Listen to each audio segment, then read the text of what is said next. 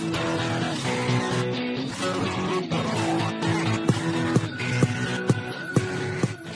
there, and welcome to episode number 41 of the Food as Medicine Show with Dr. Ann, the place to be for real talk with real people and real results, so you can heal yourself naturally.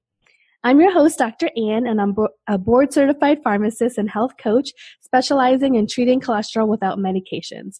You can learn more about me at drann.com, spelled A-N-H as in healthy. Hey, Food as Medicine listener. I have two quick announcements today before we get to the episode.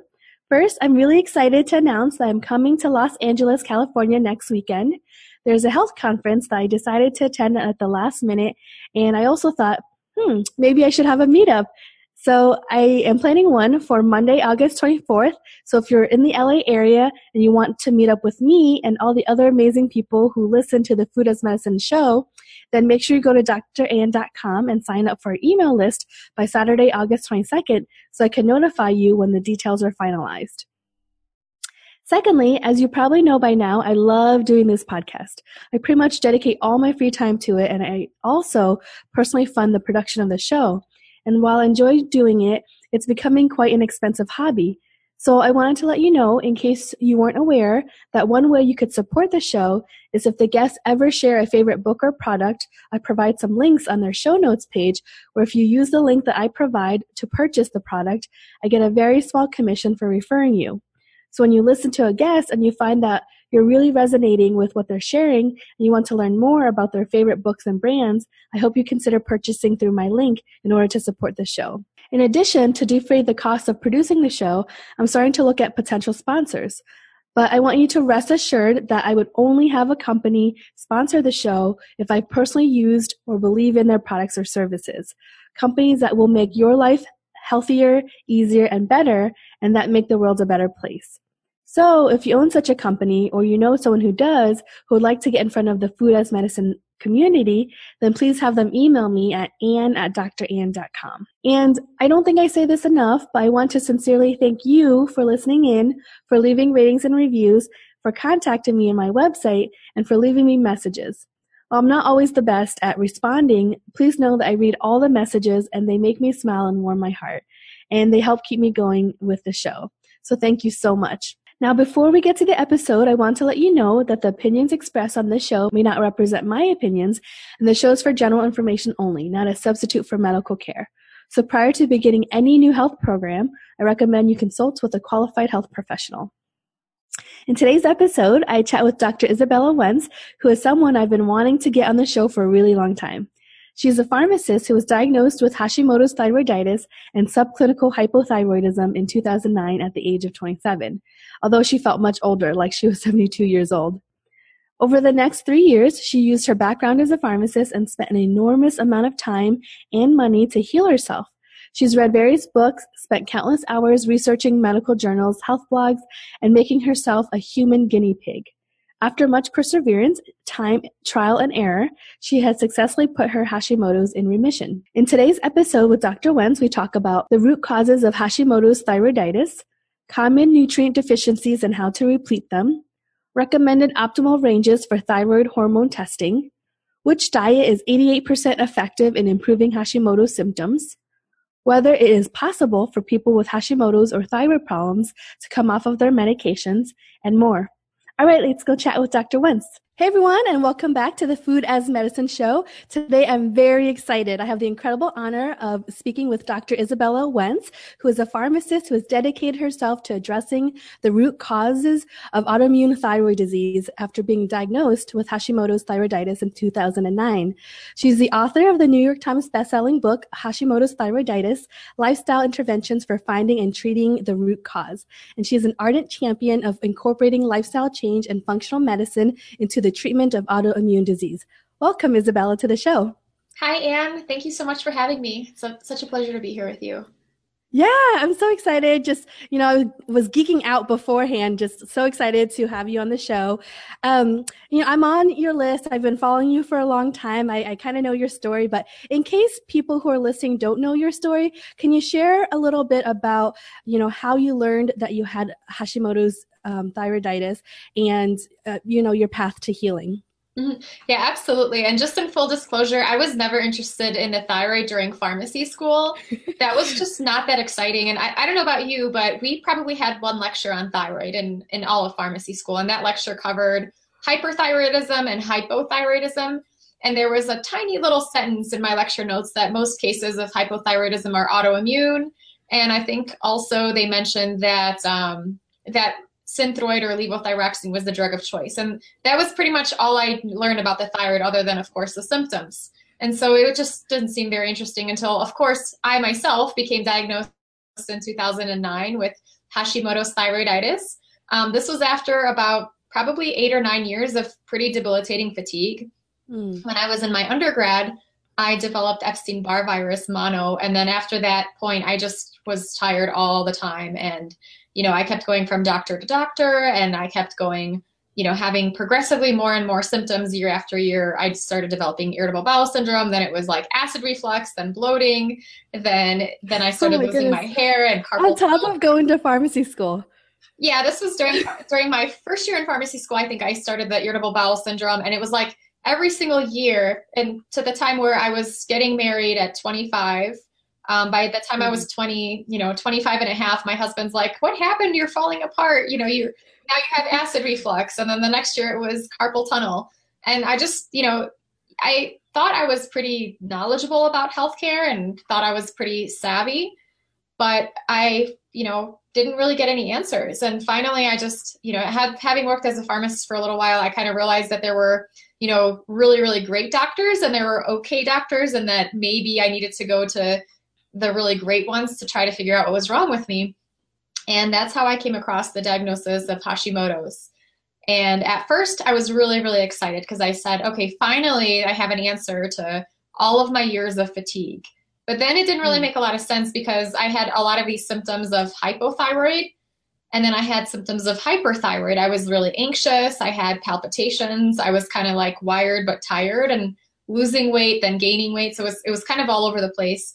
And then the other thing that didn't really make sense to me was that this was an autoimmune condition. So we learned, I think another thing we learned in pharmacy school was that thyroid function kind of slows down with age. And as you get older, you're going to have, a slower thyroid, more sluggish thyroid. And I was prepared for that. I was like, sure, when I'm 80 or 90, I can start thyroid meds and that'll be perfect. But I was sort of like, okay, I was 26, 27 at the time. And I thought to myself, what's going on? Why did I develop this condition at this young age? Were there lifestyle factors that contributed to this condition? And are there any lifestyle interventions I can incorporate to help myself to feel better, to maybe prevent the progression of the condition? And, secretly, I really, really wanted to reverse the condition. And I was like, I can do this. I can do this. And, of course, being a pharmacist, I was very skeptical. Like I'm sure you were coming into Yes. functional medicine.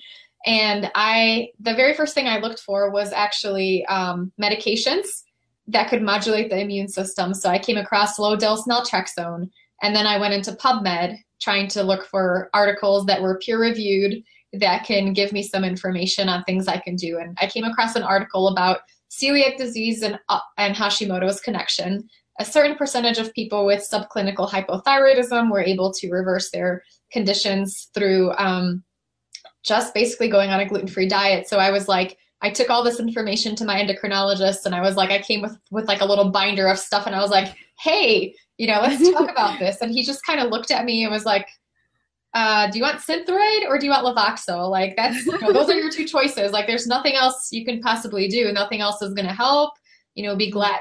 And, he was very, very kind, but he was kind of like, I wish there was more we could do, but there's nothing else that you can do to make yourself better. Just take medications, right?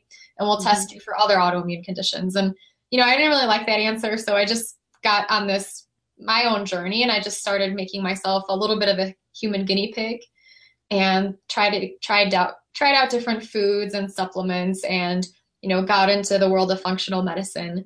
And I was able to, eliminate all of my symptoms within a few weeks of changing my diet. So that was pretty amazing.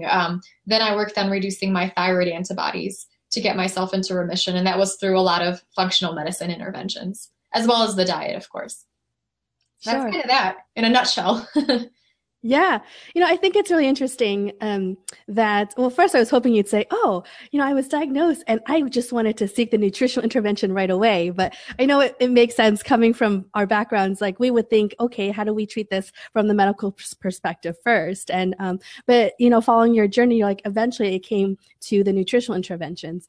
I'm curious because you wrote this book, right, about lifestyle changes.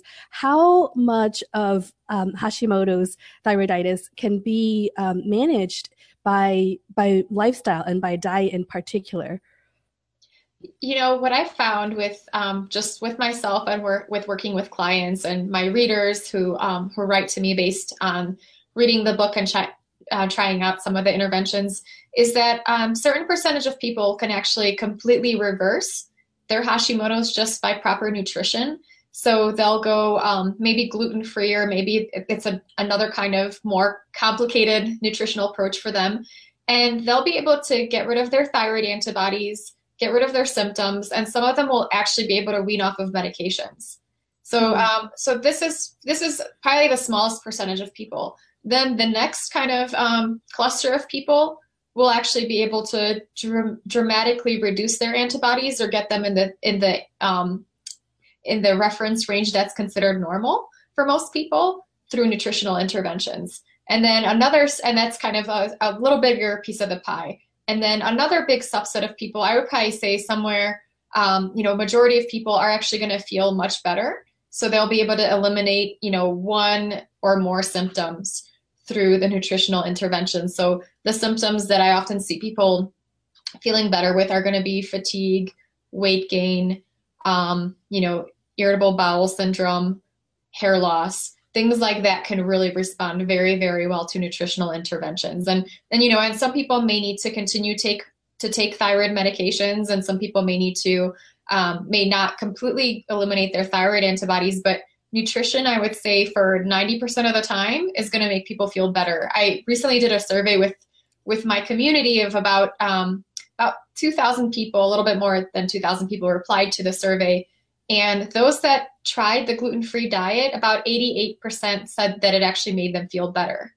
So, Wow. Overall, I say with nutrition, if you're nourishing your body and feeding it well, there's nothing to lose for you other than, the calories, the chemicals, and all of the food sensitivities. So that's definitely one of the interventions I recommend for everybody with an autoimmune condition. And for some people, it can be, essentially like a functional cure for their condition, because as long as they're on the diet, they're not going to have any kind of symptom or even kind of thought that they have the condition, the autoimmune condition.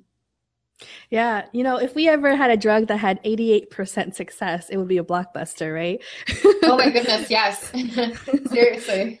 Yeah. So, for the gluten-free diet, are you saying the person needs to be completely gluten-free? Because, there's the every so often. So I know Dr. Tom O'Brien says it's like you're either gluten-free or you're not. It's kind of like you're pregnant or you're not. So do you kind of subscribe to that same philosophy? You're either gluten-free or you're not? I do. I tend to be a more strict with the gluten-free diet. So I do recommend that people, if they have an autoimmune condition, especially if they have celiac disease, that they stay 100% gluten-free to their best abilities. Not to say that at some point we won't figure out a way where you can have a little bit. Some people can maybe get to that point. I myself have been gluten-free for now 4.5 years, and that's something that I would recommend indefinitely for people that want to feel good and keep their conditions in remission. So if it ever changes, I'll let everybody know. So. And really, it's not that hard. Eating gluten-free, once you get past the initial craving, it's just, you learn to develop different tastes and you learn to cook a different way. And then you just enjoy different flavors. And I don't think it's hard at all once you get used to it. It's like anything, it's a habit. So now, people will say like, well, what happens if you eat gluten? And I'll be like, I don't really know. I haven't had it for so long, but I just make a habit of it. So every time I cook at home and we have our routine and we have the foods that we like to make, and they're always going to be gluten-free. And then if I go out to eat, I'm always asking for the gluten-free menu. In some Mhm. places it's easier than others. Part of the reason we live in Boulder, Colorado, but yeah, it's definitely something that once you get started on the path and just keep up with it for, I would say the first 3 months was probably the hardest. And then after that, it gets pretty easy. You get into a routine and your taste buds do change and you feel so much better and you're like, why did I ever want to eat that? Right. Mhm. Well, so tell us about that first 3 months, right? So, as with any changes, it's always a little bit harder at the beginning. So, how did you overcome some of those challenges that you could share so that people who are undergoing or wanting to undergo the same steps can kind of troubleshoot those challenges? For me, as kind of a skeptical scientist, it took me a lot of time to research and look at the gluten-free diet. And I made myself like a notebook of different foods I was going to make. And I just kind of like went into research mode and I kind of got stuck in paralysis by analysis. So it Mm. took me about a year from the time I found out that the gluten-free diet is going to be helpful to me to the time I tried it. And I wouldn't recommend for people to do that for too long because during that year, my body was attacking my thyroid gland. And, during that year, I was having acid reflux, irritable bowel syndrome, and I was exhausted. So one thing, if I can encourage you is take the step, take a few weeks maybe to prepare and then take the plunge. Of course, it's best to get yourself ready. Definitely look at recipes, definitely look at trying to make a meal plan. Think about something that you can have for breakfast. Think about something you could have for lunch and dinner and for snacks because there are morphine-like substances in gluten and dairy. So Mhm. gluteomorphins and casomorphins that can actually cause withdrawal-like symptoms when you first get off of the foods. So I remember I was kind of in a daze and a fog when I first went gluten and dairy free. It just felt really weird and I didn't know what to eat because I had, bread with cheese for lunch, most days or whatnot, or a protein smoothie with whey protein and milk for breakfast. So it was kind of getting really thinking about what you're going to have and prepare. So you don't, what's that saying? If you fail to prepare, you prepare to fail. So just try to get yourself ready, but don't take too long. For some people, if they're really, really having a hard time with it, I'll actually recommend food sensitivity testing so they could see in black and white that the foods are causing inflammation in their bodies because some of the food sensitivity tests will pick that up, but it's much less expensive just to kind of try it out. I have a gluten-free quick start guide on my website if anybody is interested. It's thyroidpharmacist.com/gift, and that's got a nice guide for you guys to make sure that you basically do the gluten-free diet right the first time around. The first time I started doing it, I did get a lot of benefits from it, but I was eating a lot of gluten-free junk food.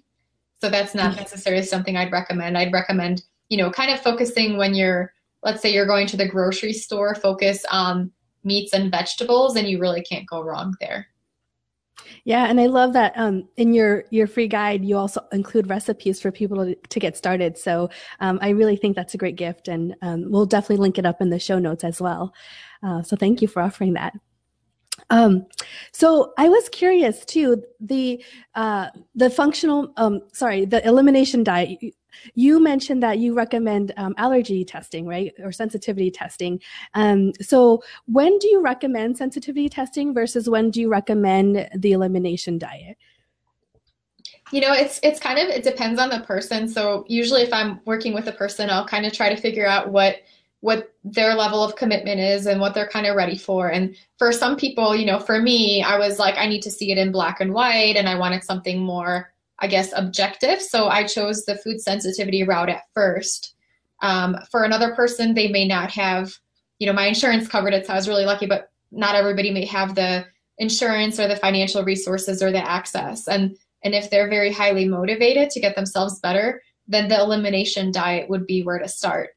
The elimination diet is actually the gold standard for food sensitivities to try to Mhm. figure them out. It's going to be much more accurate, much less expensive than food sensitivity testing, but it's a little bit harder to implement than just, going out and saying like, here, take my blood, right? So it's going to be something that you do have to prepare for. I would recommend getting off of the most common reactive foods, which would be gluten, dairy, soy, eggs, nightshades, nuts, and seeds, and grains for at least a 3-week period, and then create yourself a journal to see how you felt before you started on this journey and then how you felt during.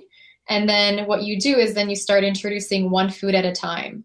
And then you have that food, you can have it on a daily basis for the period of 4 days and then see how you react to it. So you write down where the food sensitivity appears. So it would be, okay, if it's, for a lot of people, they'll say that they feel gluten in their stomach and then in their brain. So for example, some people might have brain fog, they might be irritable, they might be more tired from gluten. From dairy, a lot of people will say that they will have gut reactions to it, like acid reflux or irritable bowel or bloating, but they might also have sinus reactions or asthma or more coughing, more phlegm. So looking at where these things appear. So, the elimination diet is something that is really good if you're very much in tune with your body. I think had I started it at the beginning of my journey, I'm not sure that I would have been very in tune enough with myself, because I was constantly blocking my symptoms with acid suppressing medications and antidiarrheals and just basically taking a lot of over-the-counter meds to really shut my body up, for lack of a better word, to really, I was not really listening to my body. So that's something else to consider, that you really want to be in tune with yourself before you embark on an elimination diet. Yeah, that's such a good point, because I remember the first time I did it, I knew right away that when I reintroduced gluten that I had a reaction to it. But I wasn't ready to let go of some other foods. And so I didn't really reintroduce them properly. So I want to do another one this time around and do it properly. But I think you're right, because if you're not ready to accept the results of the test, then I think it's not a step you should take until you're ready. So with regards to the food sensitivity test, have you seen that it correlates pretty well with what they see on the test and what they are actually sensitive to? So there's a few different tests out there on the market, and some of them are, preferred by different clinicians. I personally have had really good results with all the test labs, and it's not used very commonly by a lot of doctors. My doctor in Chicago, Dr. Elena Coles, was a big fan of it, and she tested me for it. And then I started recommending it to a lot of, and for me, it was kind of spot on. It was like, oh, peaches. And then it was like, wow, I do react to peaches. And so I was very much impressed with the results then. And then I started recommending them to friends and family members and then to clients. And since that point, I've seen pretty consistent results with that specific test. And, I don't have percentage wise, but I've had it repeated multiple times on myself, and it's very consistent and it seems very accurate. So the foods that I used to be sensitive to, I'll still react to, but maybe at a smaller scale. And then, kind of through accidental testing, my reactions will be lessened. So it does correlate very, very well to me and my clients from what I've been able to gather. Sure. So we talked about diet being a root cause, and specifically, gluten, dairy, and soy, and then the other foods that you mentioned.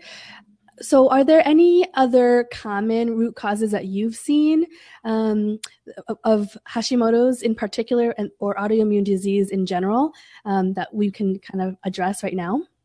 So as far as foods go, so you're right, absolutely right. Gluten, dairy, and soy are some of the most common reactive foods.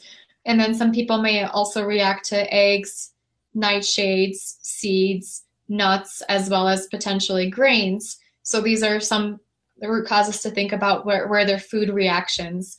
Other types of things that I always look at are going to be nutrient deficiencies. So especially in selenium, vitamin B12, ferritin, as well as vitamin D. So basically getting enough of those nutrients on board is going to help reduce the autoimmune attack on the thyroid gland, or improve thyroid function, or make the person feel better. Usually one or more of the above for each nutrient deficiency. And then another thing is looking at poor stress response. So people may have issues with their adrenals, where their adrenals are not producing the right amounts of stress hormones throughout the day, or they're just not producing hardly any stress hormones. And then the person's thyroid gland is more susceptible to autoimmune attack. And then we're looking at gut infections.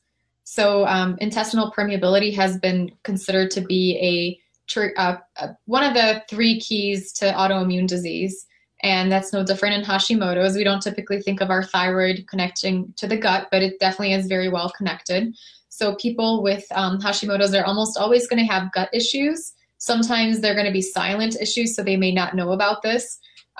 Other types of infections can also trigger Hashimoto's. So infections, some people will have infections in their sinuses, infections in their teeth, viral infections, bacterial infections. There's a whole variety of different infections through molecular mimicry. They basically, they look like our thyroid to the immune system, and the immune system begins to attack the infections and attacks the thyroid gland as well.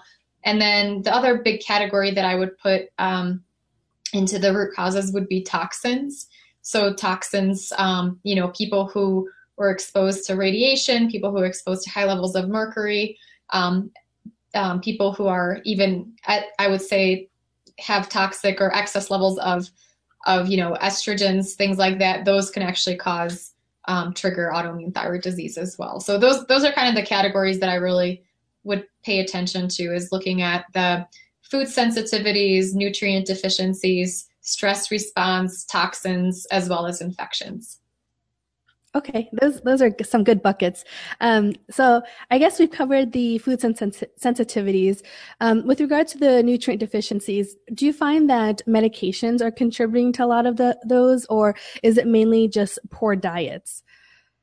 Definitely medications and diet. So the standard American diet is nutrient deficient, as you well know, and that's just going to come with the territory. But medications, as you're aware as a pharmacist, are definitely going to be causing nutrient depletion. So, some of those most commonly used medications are going to be oral contraceptives, as well as proton pump inhibitors. So I like to kind of get on my soapbox about proton pump inhibitors because they can reduce our stomach acid levels, and then we don't absorb our iron, our B12 properly. We're more susceptible to gut infections. We're more susceptible to H. pylori, which can be a trigger for autoimmune thyroid disease. We no longer are able to digest our foods properly because we need stomach acid to digest our foods. And then we're more likely to develop food reactions or food sensitivities to the foods that we're eating. So I think out of proton pump inhibitors, I think they're probably the medications that can be most problematic for people with autoimmune thyroid disease. And one of the things that not a lot of people are aware of is that people with Hashimoto's usually have low stomach acid. And so, but the low stomach acid can give people symptoms of acid reflux. And then they get put on proton pump inhibitors, and that just makes the whole situation even worse because it further suppresses the stomach acid. So yeah, I definitely think those medications can be a big issue for people. And there's a whole list of nutrient depleting drugs, and our friend Susie Cohen has a great book on that covers, all of the different medications that you could be potentially taking and how they can deplete us of various nutrients. Yeah.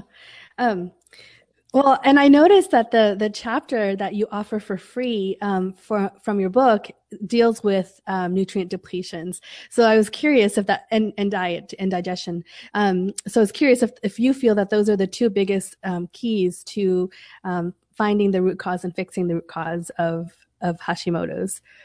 I definitely think those are I like to recommend, I like to give away that chapter for free to people because those are the ways that people can feel better much, much quicker and right away. So when we think about food, a lot of information is out there about the gluten-free diet helping with thyroid. So I feel like people already have a lot of that information, and I'm glad for that. But the nutrient deficiencies, if somebody's already on a good diet, even if they're not, getting enough selenium on board, getting enough of the iron and B12 on board and vitamin D can really turn a person's symptoms around. And getting a stomach acid support supplement like the betaine with pepsin that I recommend can really, virtually overnight can turn around a person's energy levels. And that was kind of my case. I was already on the gluten-free diet, and I was trying some things here and there, and I was I got better, but I was still tired, and I kind of hit a plateau, and I began to feel more tired, and I was like,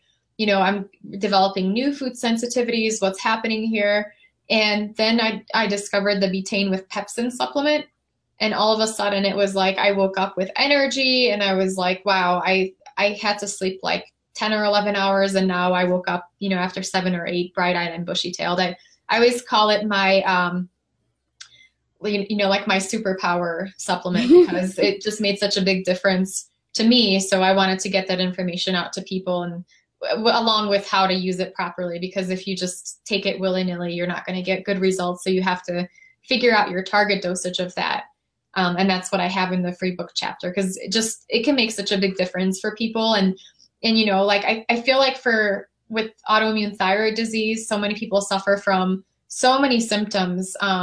Really, one of the first steps is to get rid of the symptoms. And some people may be happy with just getting rid of, just having a little bit more energy, or just losing a little bit of weight. And they may not want to really keep digging to try to find their root cause, but definitely feeling better will help them, give them more energy and more kind of fuel for the fire to really dig at improving their health. Yeah. I think once people start feeling better, their immediate needs are met. And then I think they can start to think about, well, how do I make it optimal, right? Exactly. It's like, if you don't have, if you don't have a roof over your head, you're not necessarily going to be thinking about new shoes, right? Mm-hmm. So not that it's the same, but yeah. Well, I totally understand. I am a shoe lover as well. So I knew you were. I could tell.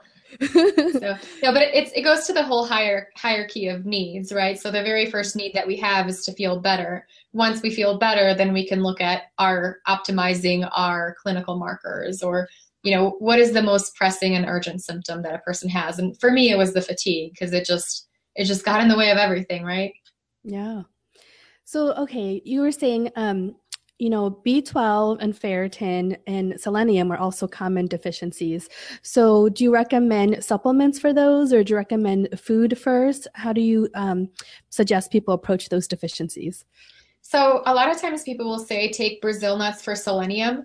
And I think that's a really, really great suggestion, except, you could take them, but if you want to be really precise, I would recommend taking a selenium supplement, because studies have shown that the dosage to reduce thyroid antibodies is going to be specific. So right around 200 micrograms is the effective dose, where a dose of 100 micrograms was not effective. And then selenium is kind of like a Goldilocks nutrient. So if you go too high on the dosage, you can have adverse reactions to it and toxicities. So, you don't want to go above 800. The content of selenium in Brazil nuts can vary depending on the soil that they're grown in. So it can vary tenfold. So you don't know if your Brazil nut has 40 micrograms or 400 micrograms of selenium. On average, they'll say each Brazil nut has about 100 micrograms, but you don't really know that, because most people are not going to go out and get their Brazil nuts tested, right? Yeah. And it's not readily published and available how much selenium each Brazil nut has. So I definitely recommend getting a selenium supplement for that. With the vitamin D, I recommend getting your vitamin D from sunshine whenever possible. But, we do need a lot of sunshine to get proper vitamin D levels. If your vitamin D is at like a 17, going out for 10 minutes a day in Wisconsin is not going to do it for you. So a lot of times you are going to need a supplement to get yourself up there. And same goes with the ferritin. So obviously I would recommend, and ferritin, for those listening, is an iron storage protein. So it's like the most sensitive test to figure out if you are potentially anemic, and it can be very much related to hair loss if you have a deficiency in that and energy levels. So one of the first things is making sure that that you are getting enough iron-rich foods in your diet. So you are getting enough, meats and red meats, because those are primary where iron lives. That's best absorbed by the body. And then looking at, are you absorbing that iron? So do you have enough stomach acid on board? So one of the things I recommend doing is having either a digestive enzyme, or like a betaine with pepsin to help your stomach acid, or having some vitamin C along with your iron containing foods, or doing, like orange juice or something like that to help with that absorption, or hot lemon water. And then, Oh, you know, I remember obviously, that counseling point. I remember the counseling point when talking about iron supplements. Okay, yes, that's good. right, because iron needs to have an acidic environment to get absorbed. So if you don't have enough stomach acid on board and you're eating all of these great red meats, you're not going to break them down properly to extract the iron out. So Mm. that's something to consider. Being tested for H. pylori, because that can kind of basically steal our stomach acid and suppress our iron absorption, is going to be a part of it. And definitely, you know, if your levels are too low, then taking an iron supplements. So it's all about where your levels are at. And, you know, if you've been eating like liver every day, all day, and your iron levels are still low, then it's something to consider to change it up. I do recommend sometimes desiccated liver pills. So a lot of people have heard that liver is a very rich source of iron. And I've put out some recipes for liver on my website. I thought they were delicious, but it's, you know, it's different. Everybody has different tastes. Liver is not something you jump into. It's an acquired taste. Right, right. Some people may not be ready to make their own, you know, liver pate, which some people are, some people aren't. So you always have the liver capsules as an option too. I think Radiant Life is a pretty good company for that. With the B12, I usually do recommend a supplement. I would usually recommend a sublingual supplement for that. So that's something that you're going to do under the tongue, and that gets absorbed better, and it passes your stomach.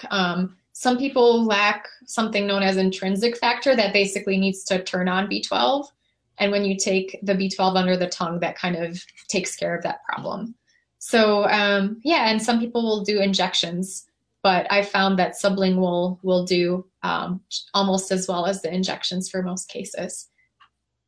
And So, it's a little yeah, less frightening for it's people. a little, yeah, it's a little less intimidating and a little less high maintenance than having to go and inject yourself and going to the pharmacy, and definitely much less expensive because you can buy a little bottle of sublingual B12 that has 5,000 micrograms per ml, and that can last you, you know, that can be maybe $10 to $20 versus the injections. You know, I remember I used to dispense those, and depending on where you know, what pharmacy you worked at, sometimes they can be hundreds of dollars if they're not covered on insurance. Hmm. So, is there a specific dose of B12 that people typically need, or it just is very specific to the person?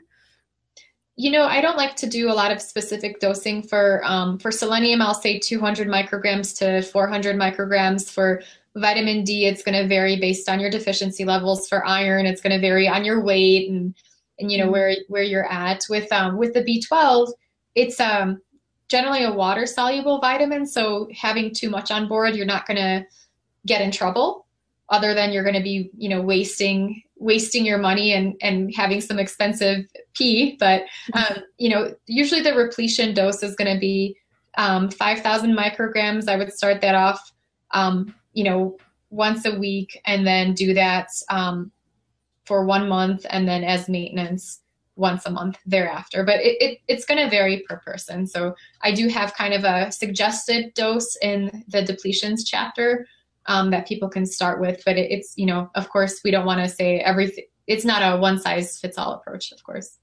Sure. Great. Um, oh, I'm going through my questions. I know we talked about food. I had a listener submit a question about cruciferous vegetables. There's some confusion about if you have symptoms of hypothyroidism, whether you should avoid cruciferous vegetables. And so, what's your take on that? You know, this is a very good question, and it causes a lot of controversy in the thyroid community. And basically, there were studies that were done maybe in the 50s or 60s that talked about goitrogens. And goitrogen is kind of a broad term. It basically means something that causes a goiter. And so it could be, you know, related to anything. And with respect to cruciferous vegetables, the way they could potentially cause a goiter is that they can interfere with iodine absorption into the thyroid gland. So if somebody has iodine deficiency related hypothyroidism, which is the primary cause of hypothyroidism in the world, in the underdeveloped world, especially where, you know, we don't add iodine to the salt supplies. then that can be a potential issue. Now, in countries like the United States and most of Europe, where we do add iodine to the salt supplies, most people are not going to be iodine deficient, and most people are going to actually have the potential of having excess iodine. So what I recommend, for those people is really cruciferous vegetables are not going to be creating a problem for you, because Hashimoto's is not an iodine deficiency disorder. So it's something that is not related to Hashimoto's. So basically, if you have Hashimoto's, which is the primary cause of hypothyroidism, accounting for 97% of cases in the United States, then you're safe with your broccoli and kale. It's all good. Awesome. Thank you for clearing that up. And is it true that it also depends on the dose? There were, I think, some case reports, if someone ate broccoli, I think it was bok choy, for months on end, then it might cause a problem. But if it's just, part of your balanced diet, that's fine. Okay. Well, I wanted to touch on actually proper testing of thyroid, thyroid levels, TSH, free T4, free T3, and wanted to get your take on, how do you suggest that people test their thyroid in order to determine if they have Hashimoto's or low thyroid? So that's a really good question. And one of the most common tests for thyroid function is a screening test known as TSH, thyroid stimulating hormone. And this test is really, really great for picking up really advanced cases of hypothyroidism. So if you've had it for 20 years, then it'll likely pick it up. But it's not the best at picking up the subtle changes that may be seen in the first maybe 10 years or so. And so a lot of people go undiagnosed when they just do that TSH test. And the other thing is, when scientists first determined the normal reference range for people without thyroid disease, they thought they basically had a pool of blood of different people, and accidentally they had people in there who actually had undiagnosed thyroid disease. So the reference range was really lax. And they were saying that if you had a TSH as high as an 8, you were considered normal. So, for me, my TSH was like a 4.5, and I was, like a little just sleepy all the time, and I was very sluggish. I was very forgetful. I was losing my hair and having all of these very classic thyroid symptoms, wearing 2 sweaters when everybody else was in a short sleeve shirt. And so, really the TSH for most people without thyroid disease should be somewhere around 1.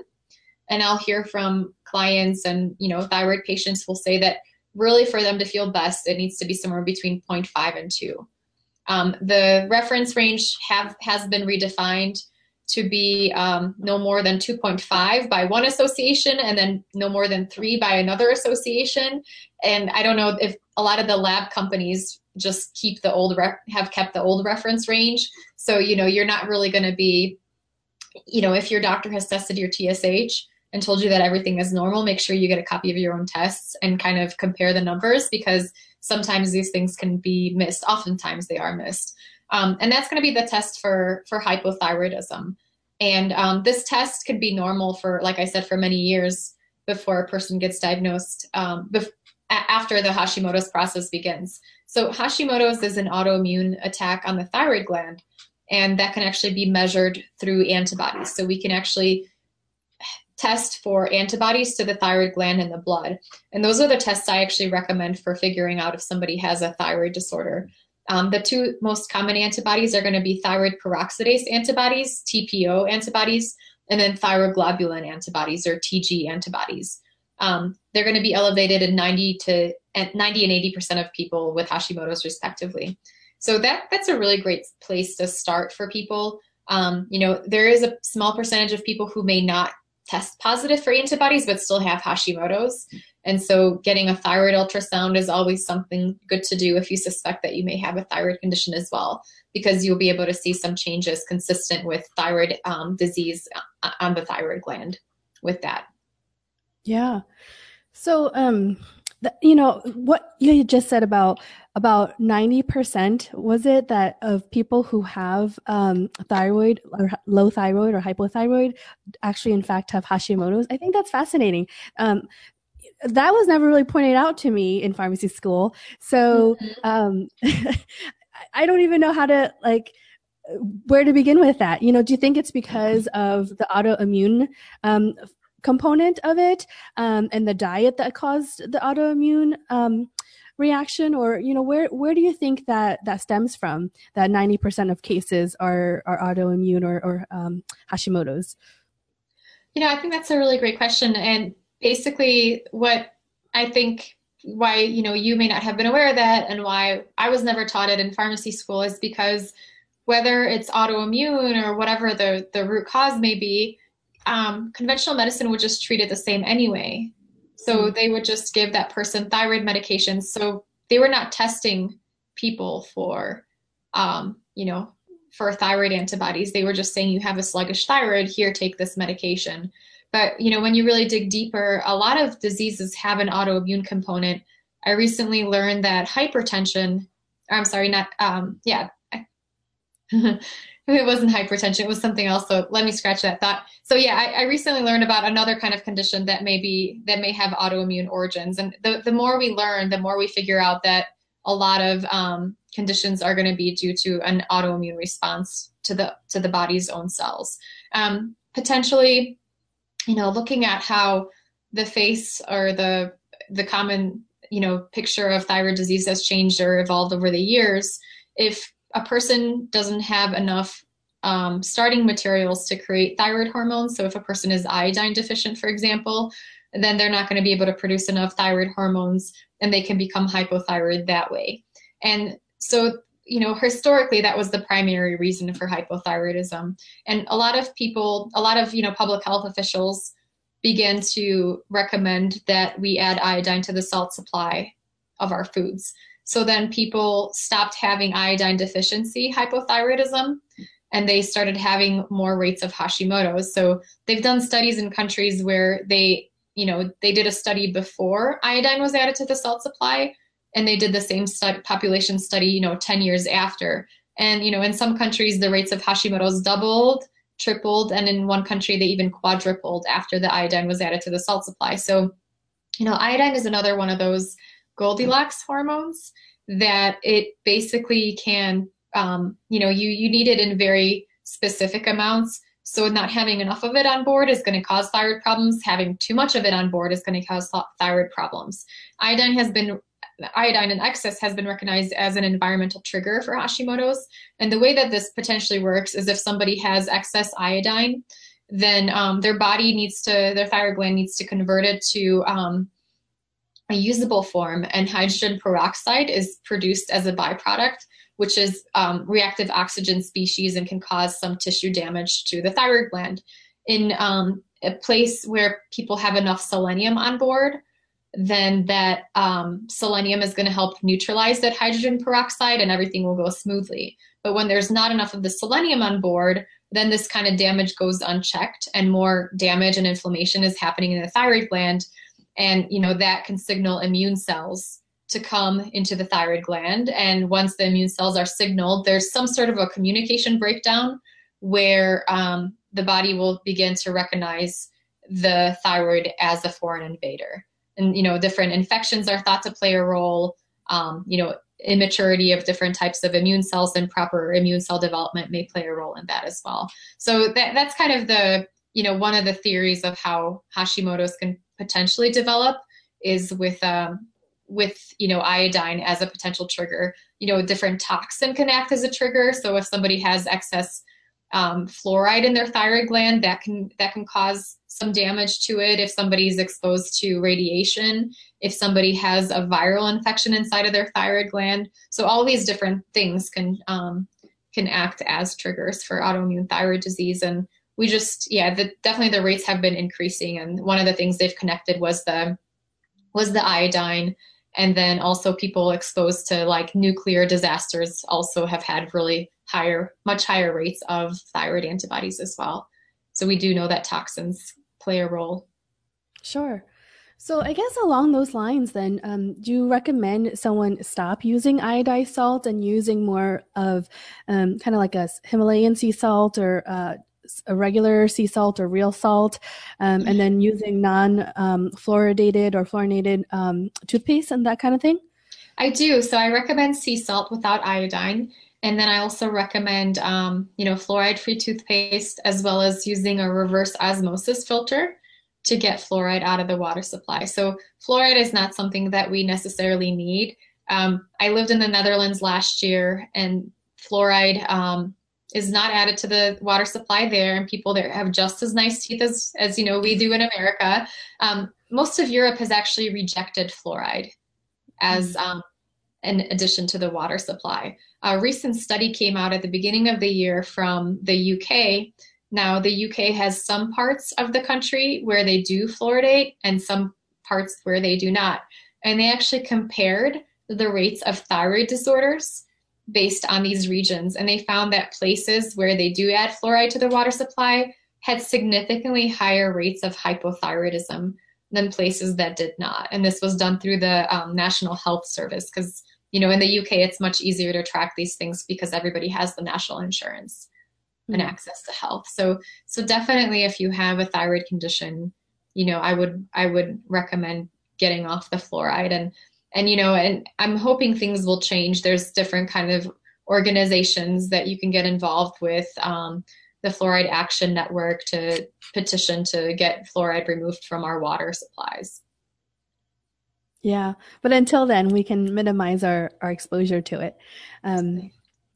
So with regards to medications, you were saying, here in Western medicine, they didn't really distinguish between Hashimoto's and hypothyroid because the treatment would be the same, the Synthroid, the Levoxyl, Right. et cetera. So if someone was on medication, is it possible for them to come off? I think you had mentioned earlier that there is a small subset of people who can completely be in remission through diet. So how common is it to be able to come off of your medications, or it just depends on the person? So, I looked at a study. I wanted to find this out when I was first looking, into getting myself better. Like, what could I realistically expect? And I was looking at a study that found spontaneous remission in up to 20% of cases with Hashimoto's, that those people were able to get off of medications and stay off of them for about a year. And that was just kind of spontaneous. And then there's also studies. There was a couple of case reports.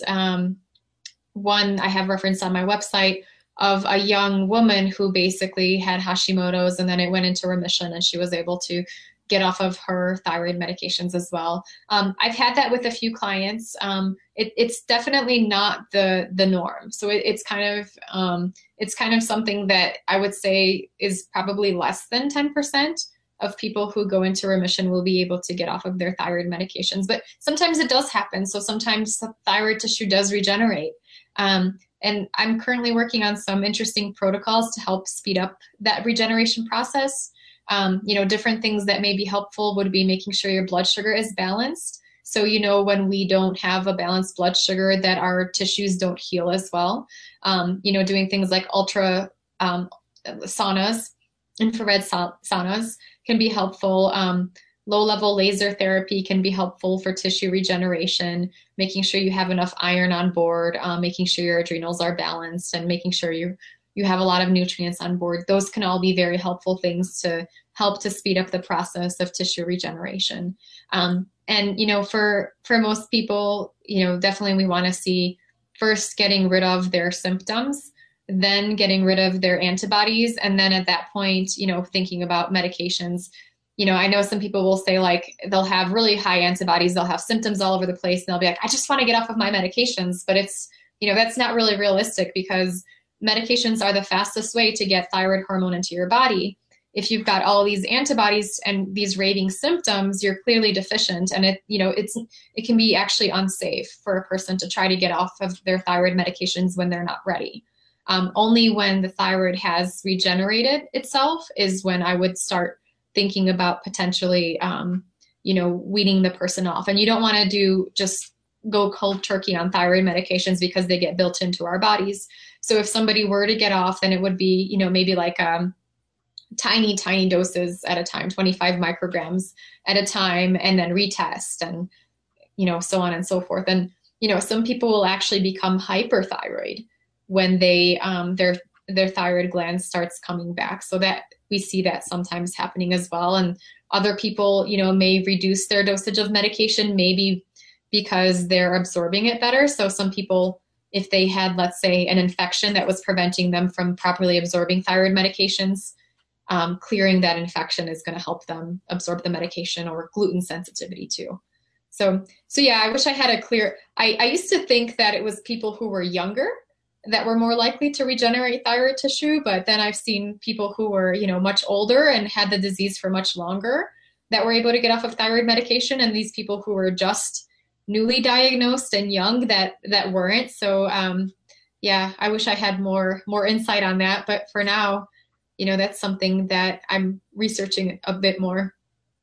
Sure. Since we're on the topic of medications, I was curious, do you find, there's some information out there with regards to the T4 or the Synthroid versus getting the T3. So is there, do you find that some people have better success with giving straight T3 because of the conversion issue, or does it just, again, depend on the person? So when you look at studies, most will say that 90% of people can be made clinically euthyroid with basically T4 medications only, and basically that T4 works just fine for 90% of people. With my experience, I would say that doesn't seem realistic, but obviously my people that come to me are going to be more biased, or people are going to be coming. I'm going to be biased because the people coming to me are going to be having not the optimal results with their T4. So generally what I see is that most people actually do better on T4, T3 containing medications like an Armour, Thyroid, or compounded T4, T3. And, part of the reason of that is that T4 is actually a prohormone. So it needs to be converted into T3 in the body. And T3, for those listening at home, is the more active thyroid hormone. So it's going to be the one that is responsible for helping really boost up our metabolism, growing our hair, and giving us energy. And so, on paper, we should convert our T4 to T3 just fine without any problems, but it doesn't always happen in the body like we wish it did. So some people, because of, potentially genetic defects or nutrient deficiencies, being under stress, there's toxins, there's a whole list of reasons why a person may not properly convert T4 to T3. And so oftentimes giving the T3 inside of a medication makes a big difference in how people feel. Yeah. Well, and okay, so there's controversy about you're not getting a standardized dosage if you're doing the Armour thyroid. What's your take on that? That was one of the kind of marketing things that when Synthroid first came out, that was one of their big, I guess, pearls that they would go in and detail the physicians with. But, since that time, there's been a lot that has changed in the manufacturing process. So back in the day, iodine was used as kind of a marker. So how much iodine was found in a batch was used as a marker to determine the dosage, which was not reliable because the different animals where the thyroid gland was harvested from could have different levels of iodine. So what they now do is they actually measure the levels of T4 and T3, and that's how they dose the medications. So they're going to be much more accurate than they were. Thyroid. So, one measure of how well controlled a medication is its dosages, whether it's been recalled or not. So, there was a Levoxyl recall a few years ago, and Synthroid's been recalled. But, Thyroid, one of the manufacturers of a natural desiccated thyroid, they proudly state on their website that they have not been recalled for inconsistent dosages. So since they took upon making thyroid medication. So, they do take their manufacturing very, very seriously. And they do, I haven't found the issues with the inconsistency as one would think from all the things we learned in pharmacy school. Sure. Another myth busted. Yeah, exactly. So, I guess we're coming up on time, and I think I wanted to wrap up with we can't really have an autoimmune discussion without addressing the gut. So, how important is gut health? And, what do you suggest for people to start to repair their gut health if they have an autoimmune condition such as Hashimoto's? Absolutely. So I think we may have mentioned a little bit that basically researchers have found three components in every autoimmune condition in order for it to develop. So the person has to have the right genetic predisposition. They have to be exposed to a trigger. So we talked about, like a viral infection or maybe a nutrient deficiency or even a toxin or excess nutrient that can trigger the condition. But the third component is always going to be intestinal permeability or a leaky gut. And they found that all three of these things need to be present in order for a person to develop autoimmune condition. And, if you take away just one of those things, then the autoimmune condition gets into remission. And that's pretty neat because, we know we can't change our genes right now, at least maybe in 500 years or something we'll be able to. We can't always identify or get rid of the trigger. Some viral infections are kind of, part of our bodies and we can't really get rid of them effectively without like a bone marrow transplant or something, to that drastic to that extent. But we can always work on fixing our gut and making it less leaky. So the things that cause leaky gut are going to be foods. So getting off of gluten, dairy, and soy is the first step. Some people may have other food sensitivities that can basically make their gut leaky. The other thing is going to be nutrient deficiencies. So a deficiency in glutamine can cause leaky gut. A deficiency in zinc can cause leaky gut. And so I recommend doing, L-glutamine as a supplement as well as zinc. Having an imbalance of gut bacteria could cause leaky gut. So getting on probiotics, fermented foods, covering your bases there. Infections of the gut are a biggie that, I think a lot of people in the natural food movement kind of skip over the whole infection thing and they just sort of miss that. But if you have an infection, if you have, let's say, a protozoa that's living in your intestinal lining, it's constantly making little holes in your gut. No matter what kind of food you eat, you're still going to have that bugger there poking little holes in your gut. So you do need to treat that infection if you have one. And people think that infections are something that's only found in like remote parts of the world, like, parasitic infections. Like we hardly learn about them in pharmacy school, right? No, not at all. But they're very, very common in people with autoimmune disease. And I found them very, very commonly in my clients that, that don't respond to diet. So I always tell people, if you've been on the diet for 3 months and you're still not like in remission, you're still having symptoms, let's look at your gut. Let's see what kind of infections you have there. And we do functional medicine testing. BioHealth Lab and then Genova are two really good labs to test for gut infections to see, what's growing in there. And oftentimes, most times when we kill the infection, things just start getting better. Food sensitivities go away. A lot of symptoms go away. And the gut is actually able to heal with all those great things that you're doing. So looking at those kind of infections and also an overgrowth of bacteria in the small intestine, that can cause more like leaky gut even more drastically than gluten can. So a lot of times people that have that overgrowth, it could even be the probiotic bacteria in their small intestine. That's going to be something very, very important to treat to help bring your condition into remission and reduce your symptoms. One thing I should say, for me, I had irritable bowel syndrome, I had bloating, acid reflux, and I had all these symptoms, gut symptoms, so that I'm almost grateful for because they were kind of a clue as to what I needed to work on. But half of the people may not actually, with gut infections, for example, may be asymptomatic. So they may not have constipation, they may not have diarrhea, but they may still have the gut infection on board. So, so don't let that, if you're having symptoms and you haven't had a gut test, don't let that stand in your way. If you're not having gut symptoms, like this was what I meant to say. Yeah. So that's perfect. I think the gut is something that in Western medicine we don't really focus on, but it's one of the keys in functional medicine is, if you can fix the gut, it really kind of everything starts to fall in line. So I'm glad we wrapped up with that. We've covered a lot of information, and I'm sure there's so many other things I could ask you. If people who are listening have additional questions, how do they get a hold of you? They can go to my website. It's thyroidpharmacist.com, and I have, like we talked about, information for them with a free digestion and depletions chapter, nutrient-dense recipes, as well as, just kind of like a gluten-free quick start guide by thyroidpharmacist.com/gift.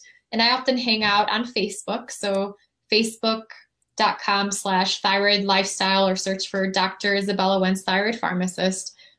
We do like to post a lot of things on there, and every now and then I'll hop on and, answer some questions for people when I have, when it's a good time of day for me. I'm not working with clients or, doing interviews or going to yoga class. Yoga is important. Exactly. Or making my bone broth or fermented foods. Yes. Oh, all fun projects. Exactly. Perfect. And then as we, finish off, was there anything that we didn't cover that you wanted to make sure you mentioned? Anything that parting words of advice or wisdom? One of the words that I wanted to kind of impart on everybody is, don't let somebody else stand in the way of your own health. So if you're feeling sick, if you're feeling like there's something wrong with you, and you go to a doctor who tells you it's all in your head, don't let somebody tell you that. Go find somebody else that will listen to you and that'll work with you. A lot of times, we know ourselves best. We know our bodies best. We know when something's off. So basically listen to yourself, listen to your gut, and really take charge of your own health, because that's a lot of times what needs to happen when you're unwell. Awesome. Yeah, it's always great to empower people to take charge of their health, because you're the one who knows your body best. So thank you for that. Well, it's been such a pleasure. I've had so much fun chatting with you, Izabella, and it was an absolute honor. So I'm really glad you made the time and we could connect. So thank you so much. Thank you so much, Anne. It's been such a pleasure chatting with you. And for everybody at home, I hope that you found this information helpful. Hey, so I hope you enjoyed the show. All the links and resources mentioned today are in the show notes at drann.com, spelled ANH as in healthy. And while you're there, remember to hop on the Food as Medicine VIP email list, and you'll get my free gift. It's the clean eating rules, and it's everything that I learned about nutrition when I was on my bodybuilding journey, which happens to be contrary to many of the things I learned in school. And it's really my number one guide from my experience for how to eat to lose weight, improve your biometrics, and get more energy. You'll also get all my favorite pearls from the show. And this show can be a bit technical at times, with lots of details about what foods to eat, what foods to avoid, as well as what supplements to take and in what dosages, etc.